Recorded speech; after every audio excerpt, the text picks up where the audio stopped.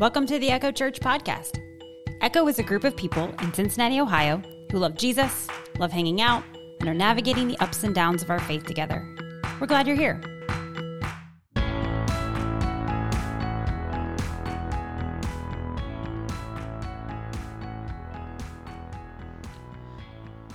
Good morning, beautiful plaid people.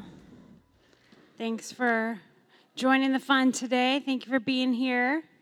And your red and your black. Love it. The world, it's pretty divided.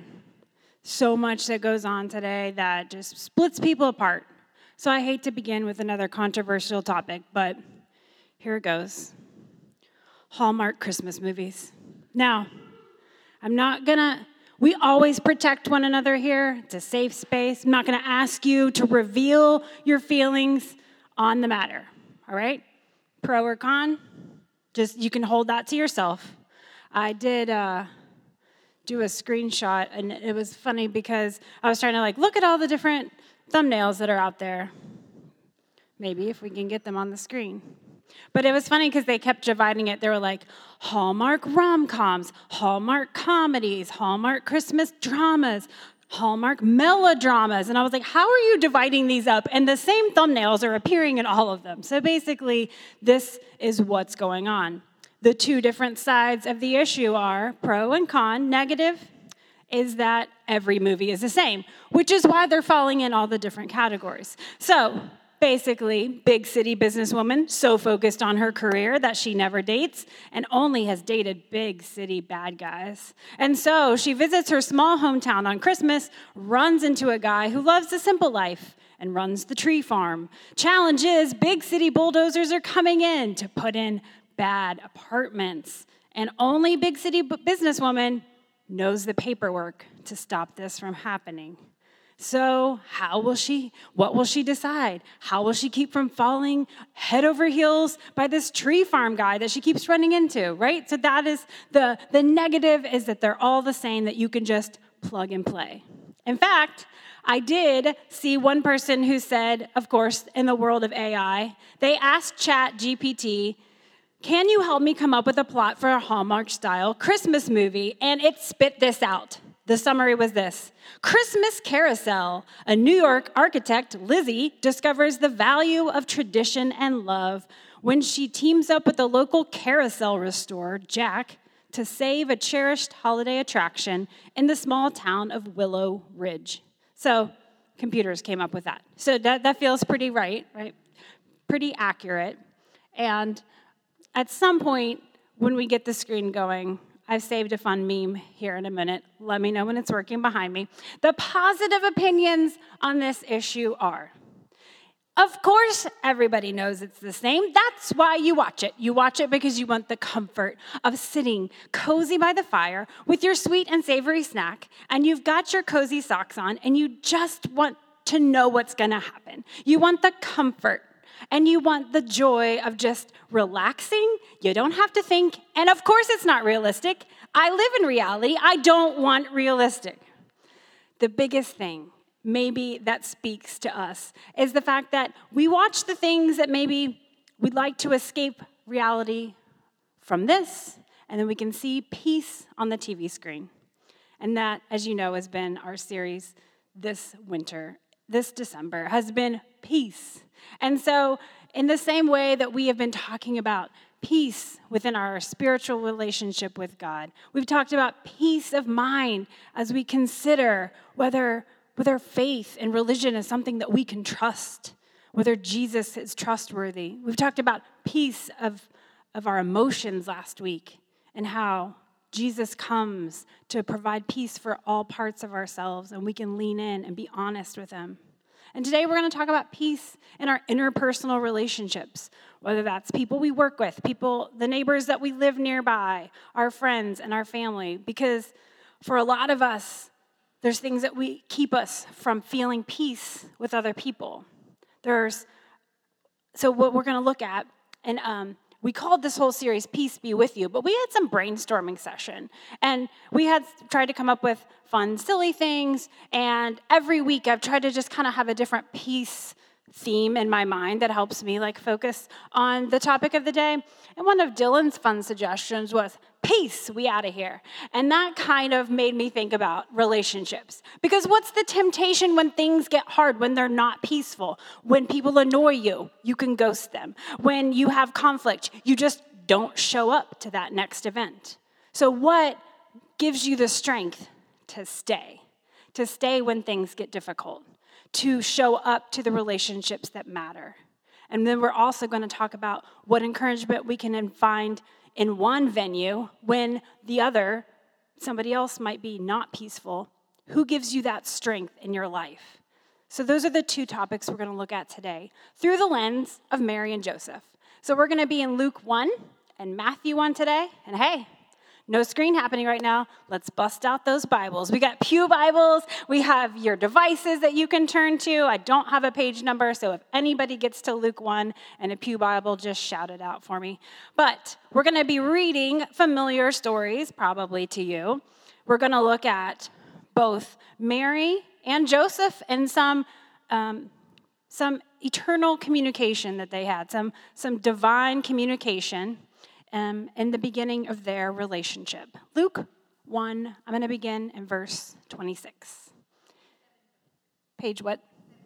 723? Amazing, thank you. If you grab a pew Bible, page 723. I'll be reading from the NIV right now. In the 6th month of Elizabeth's pregnancy, God sent the angel Gabriel to Nazareth, a town in Galilee, to a virgin pledged to be married to a man named Joseph, a descendant of David. And pause, when we talked about this a few weeks ago, about how Jesus was fulfilling prophecy. Again, important that even his earthly stepdad is in the line of David. The virgin's name was Mary. The angel went to her and said, "Greetings, you who are highly favored. The Lord is with you." Mary was greatly troubled at his words and wondered what kind of greeting this might be. But the angel said to her, "Do not be afraid, Mary. You have found favor with God. You will conceive and give birth to a son, and you are to call him Jesus. He will be great and will be called Son of the Most High. The Lord God will give him the throne of his father David, and he will reign over Jacob's descendants forever. His kingdom will never end." Again, we have this prophecy that Jesus is fulfilling. "How will this be?" Mary asked the angel, "since I am a virgin?" Pause here. Okay, with an arranged marriage pending, we already have the unknown. Picture Fiddler on the Roof. Matchmaker, matchmaker, make me a match, right? So we don't know if Mary and Joseph knew each other at all. Did they know each other in passing? Had they met yet? Did their parents pick this out? Where did they live in the village together, or where did they find the right match from other locations and they hadn't met up yet? All of this is unknown. So we've already got that, and now we have this angel presenting another variable into the matter. So what is recorded is that Mary was greatly troubled, and she said, "How can this be?" I think that's a paraphrase for panic screaming and maybe some unholy words at this moment, because realistically, right, we're not trying to disrupt the nativity scene too badly, but just the reality of the fact that this young, not yet married woman is living in a culture where young and not yet married is not good to be pregnant. And so there's a lot going on here. And so Mary is already talking to a terrifying angel. We talked about how they might have looked last week. But Mary does say yes to this assignment, but it doesn't mean that she wasn't going through a bunch of thoughts in her mind. First, there's the matter of logistics that she asks about, which is, how can this be? Here's what the angel responded. The angel answered, "The Holy Spirit will come on you. The power of the Most High will overshadow you, and the Holy One to be born will be called the Son of God. Even Elizabeth, your relative, is going to have a child in her old age, and she who was said to be unable to conceive is in her 6th month, for no word of God will ever fail." "I am the Lord's servant," Mary answered. "May your word be to me as it is be fulfilled." Then the angel left her. So I kind of visualize this as spiritual in vitro fertilization. We have this technology now that I feel like that gives me an understanding of how this could possibly be. But that's just one of the hows. And I'm sure that still seemed baffling back in that day. But also, I imagine other unspoken how questions that Mary might have had. How are my family going to react? My friends, my parents? How is Joseph going to respond? How will he ever believe me? How in the world am I supposed to parent the Son of God? How will my life turn out? Mary must have had, we can imagine that she had a visual of what life might look like into adulthood. Siri just responded. Apparently something I said sounded very Siri-like. Sorry. I've never had that happen. That's fun. Let's take a breather. Can we go back to my opening image just because we're already paused? This was my favorite Hallmark movie meme, is they took The Shining and said, what if it was a Hallmark rom-com? And the words up there says, he's obsessed with work. She's longing for love. And now they're snowed in together. So, sorry, I finally watched The Shining this past year, so feeling it. Okay. All of this going on, we have the laughs. We can imagine just how un-Hallmark-like any of this would have been for Mary. And yet she accepted this calling from God. And I just don't want us to overlook the fact that these are real people we're reading about with real fears and real emotions and real questions. And that even though we get the summary version, that she had to consider, what if I am a single mom? I mean, Joseph at this point wasn't guaranteed to know or guaranteed to stay. What if I am, avoided by all my neighbors and gossiped about for the rest of my life, not just for 9 months, but you're always labeled, right? Sometimes you can't escape labels.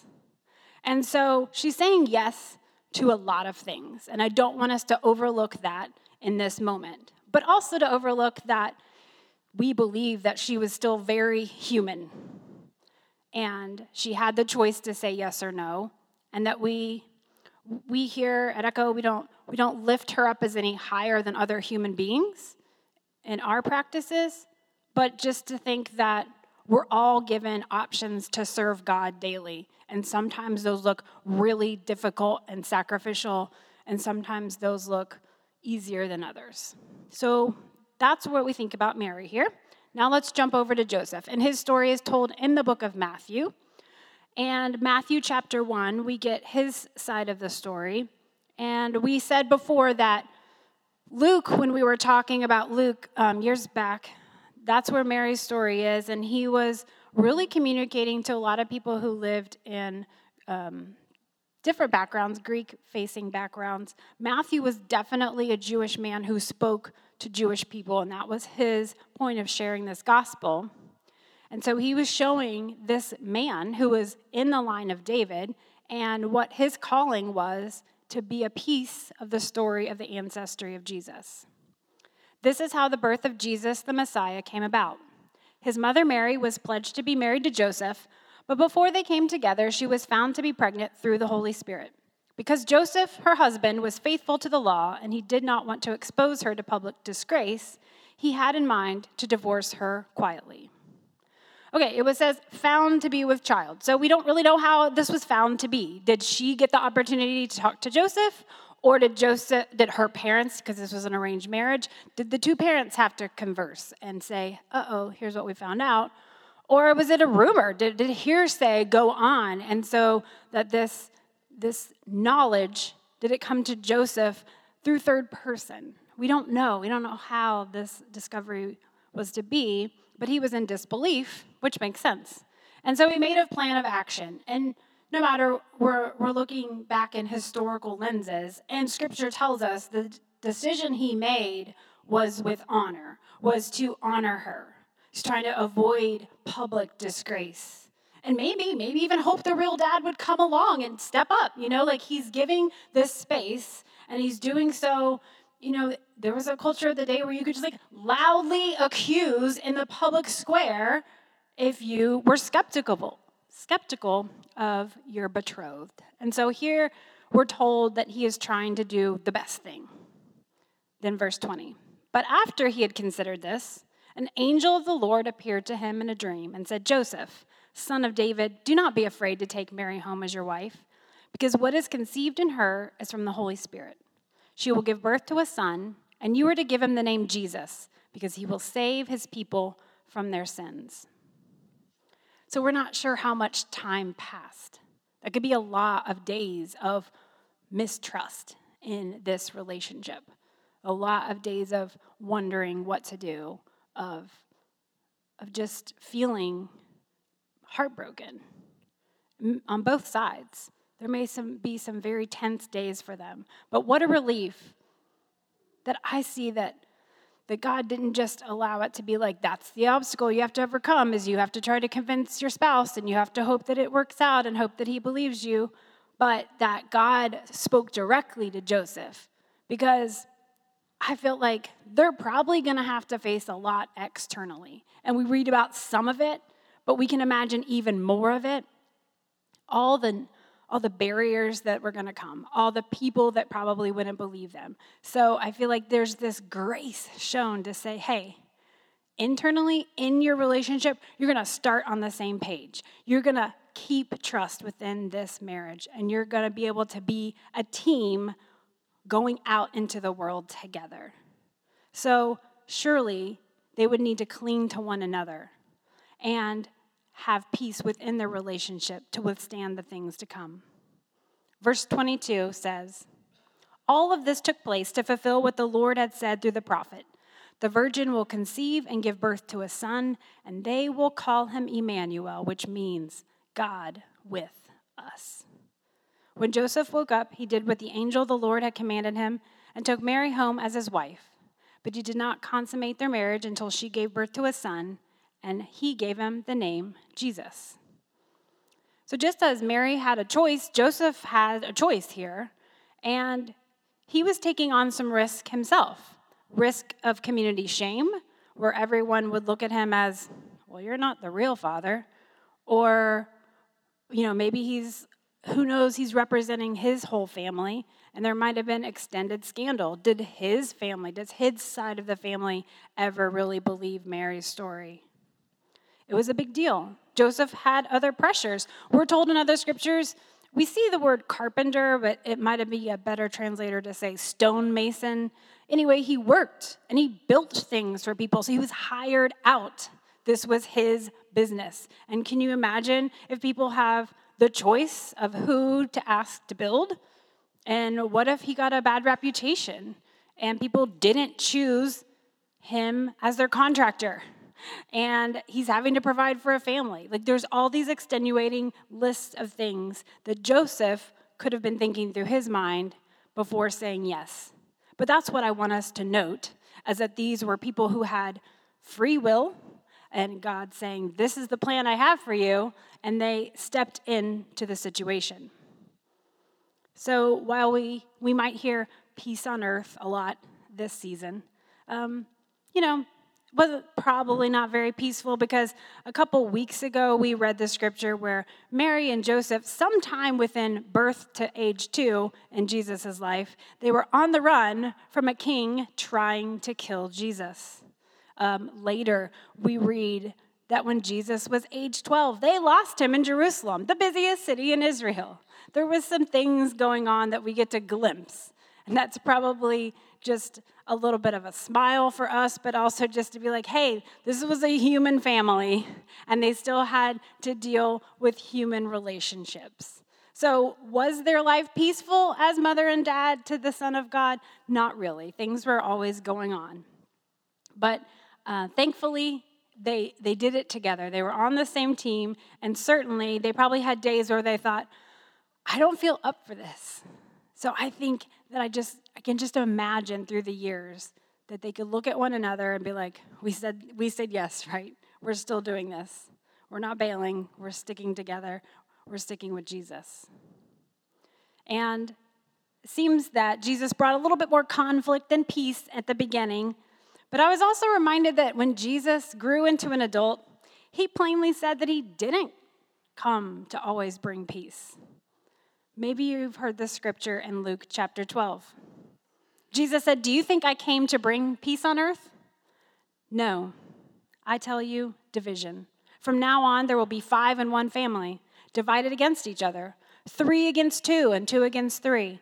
They will be divided father against son, son against father, mother against daughter, and daughter against mother, mother-in-law against daughter-in-law, daughter-in-law against mother-in-law. Goodness, just a lot going on here. When I said we're looking at Scripture realistically, it's because Jesus was very realistic. He's like, there's some very important relationships in people's lives, and they won't all agree of who I am. They won't all agree that I'm worth following. And he knows because he was human, and he knows humans. And he had people adoring him to his face, and he had people like mocking him to his face. So Jesus knew that even the people you care about deeply may not see eye to eye. And I believe that some of us in this room have those feelings. You've had those experiences where people you care about don't see eye to eye with you on your faith.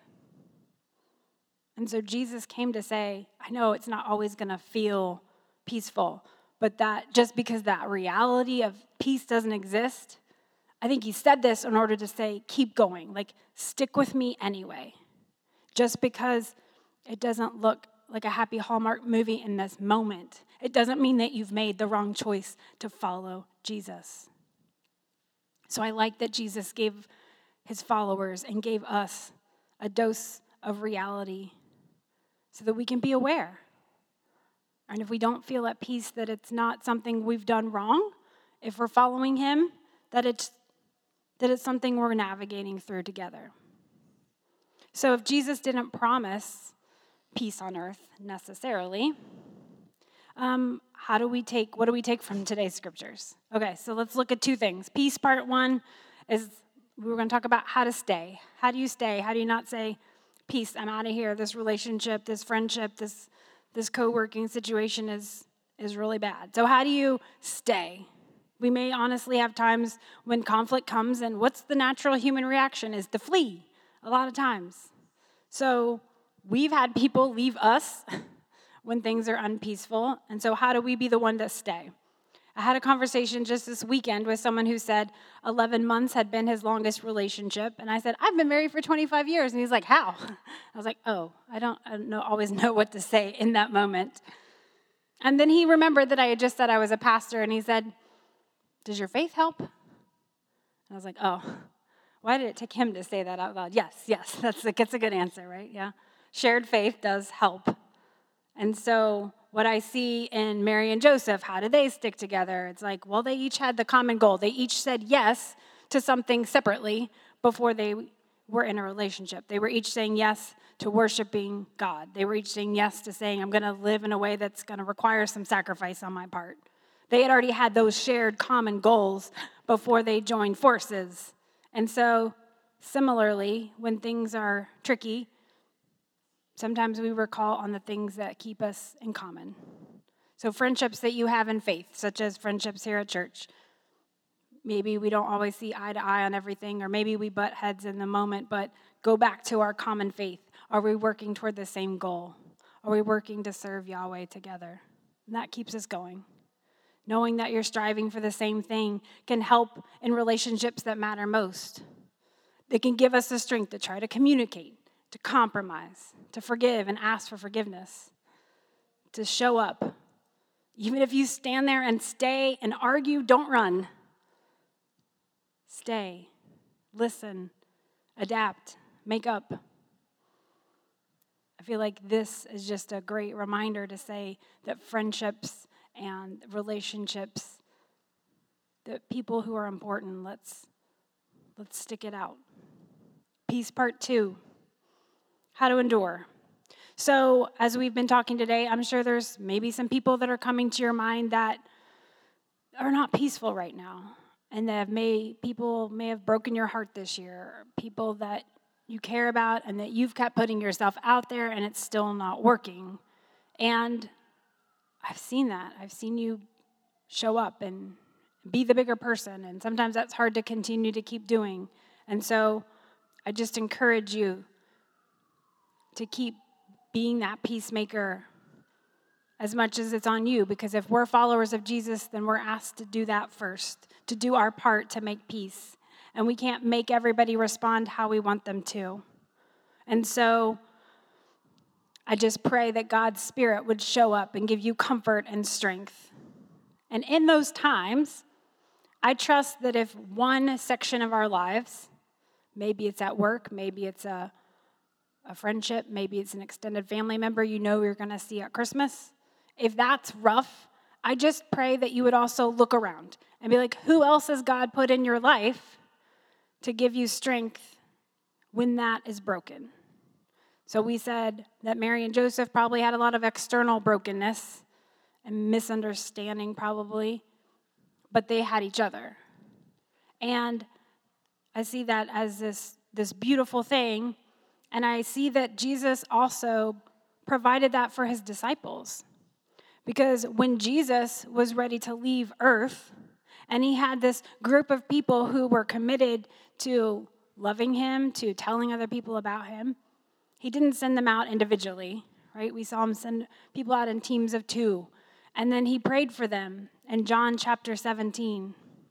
Jesus said, Holy Father, protect them by the power of your name, the name you gave me, so that they may be one as we are one. And just in this friendship, this mission, this ministry team, Jesus knew that sometimes it's gonna be hard. And when you have negativity coming at you, or people being rude, or people not believing, or mean, or whatever, we need somebody. Jesus shows up through people. And sometimes it's easy to notice who's not here, but also notice who stayed. Who is in your life? Who is a gift that Jesus is showing up to you, giving you his peace through someone? Because I feel like he keeps providing. If your heart is broken about lack of peace, I hope that you see someone else showing up. Because in John 17, Jesus also prayed for us as well. This is why I believe this to be true. Jesus continued and prayed, my prayer is not just for them alone, his disciples at the time. I pray also for those who will believe in me through their message. And if you trickle out down the years, the message passing on and on and on, I see that as Jesus praying into the future for all of us who believe in him. I pray that all of them may be one, Father, just as you are in me and I am in you. May they also be in us, that the world may believe that you have sent me. I have given them the glory that you gave me, that they may be one as we are one. That's such a message that feels like peace, right? Peace in a relationship, to be one as the Father and as Jesus are one. That's Jesus' prayer for us. And he knows that it might not always look that way when we look into the world and don't see peace on earth. But he's praying that we have some people to stick together with, to be one. That he wants us, just as he wanted for those original disciples, to find shared faith with others, to not be alone, to find strength in hard times. And in that way, we can live in and enact Jesus' peace. It may not always be obvious, but it's worth searching for. Let's close in prayer and pray that God would show up, that we would look around and notice the people that he's brought into our lives. Will you pray with me? Lord, we thank you so much for giving us examples throughout your life, from your birth all the way up until your last days on earth, that you care about giving each other relationships. You care that we're not alone. You care that we have others to rely on and to live in faith as one, so that we give you honor and glory, so that others know about you, just so that we have comfort on this earth. Thank you for giving us people. And in the times where we feel alone, open our eyes to the people you've brought our way. Maybe they're not the ones we expected to be here, but they're the ones you gave us. Thank you for all the unexpected gifts in our lives, people we wouldn't expect to meet, especially coming together here as a church.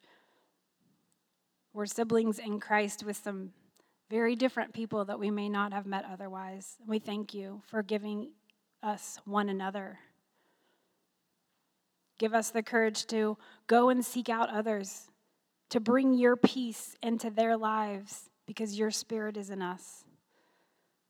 Thank you for calling us to be peacemakers and to show up. And thank you for giving us comfort when we don't feel that peace. We come before you today and we lift your name, Jesus, Emmanuel, God with us. Amen.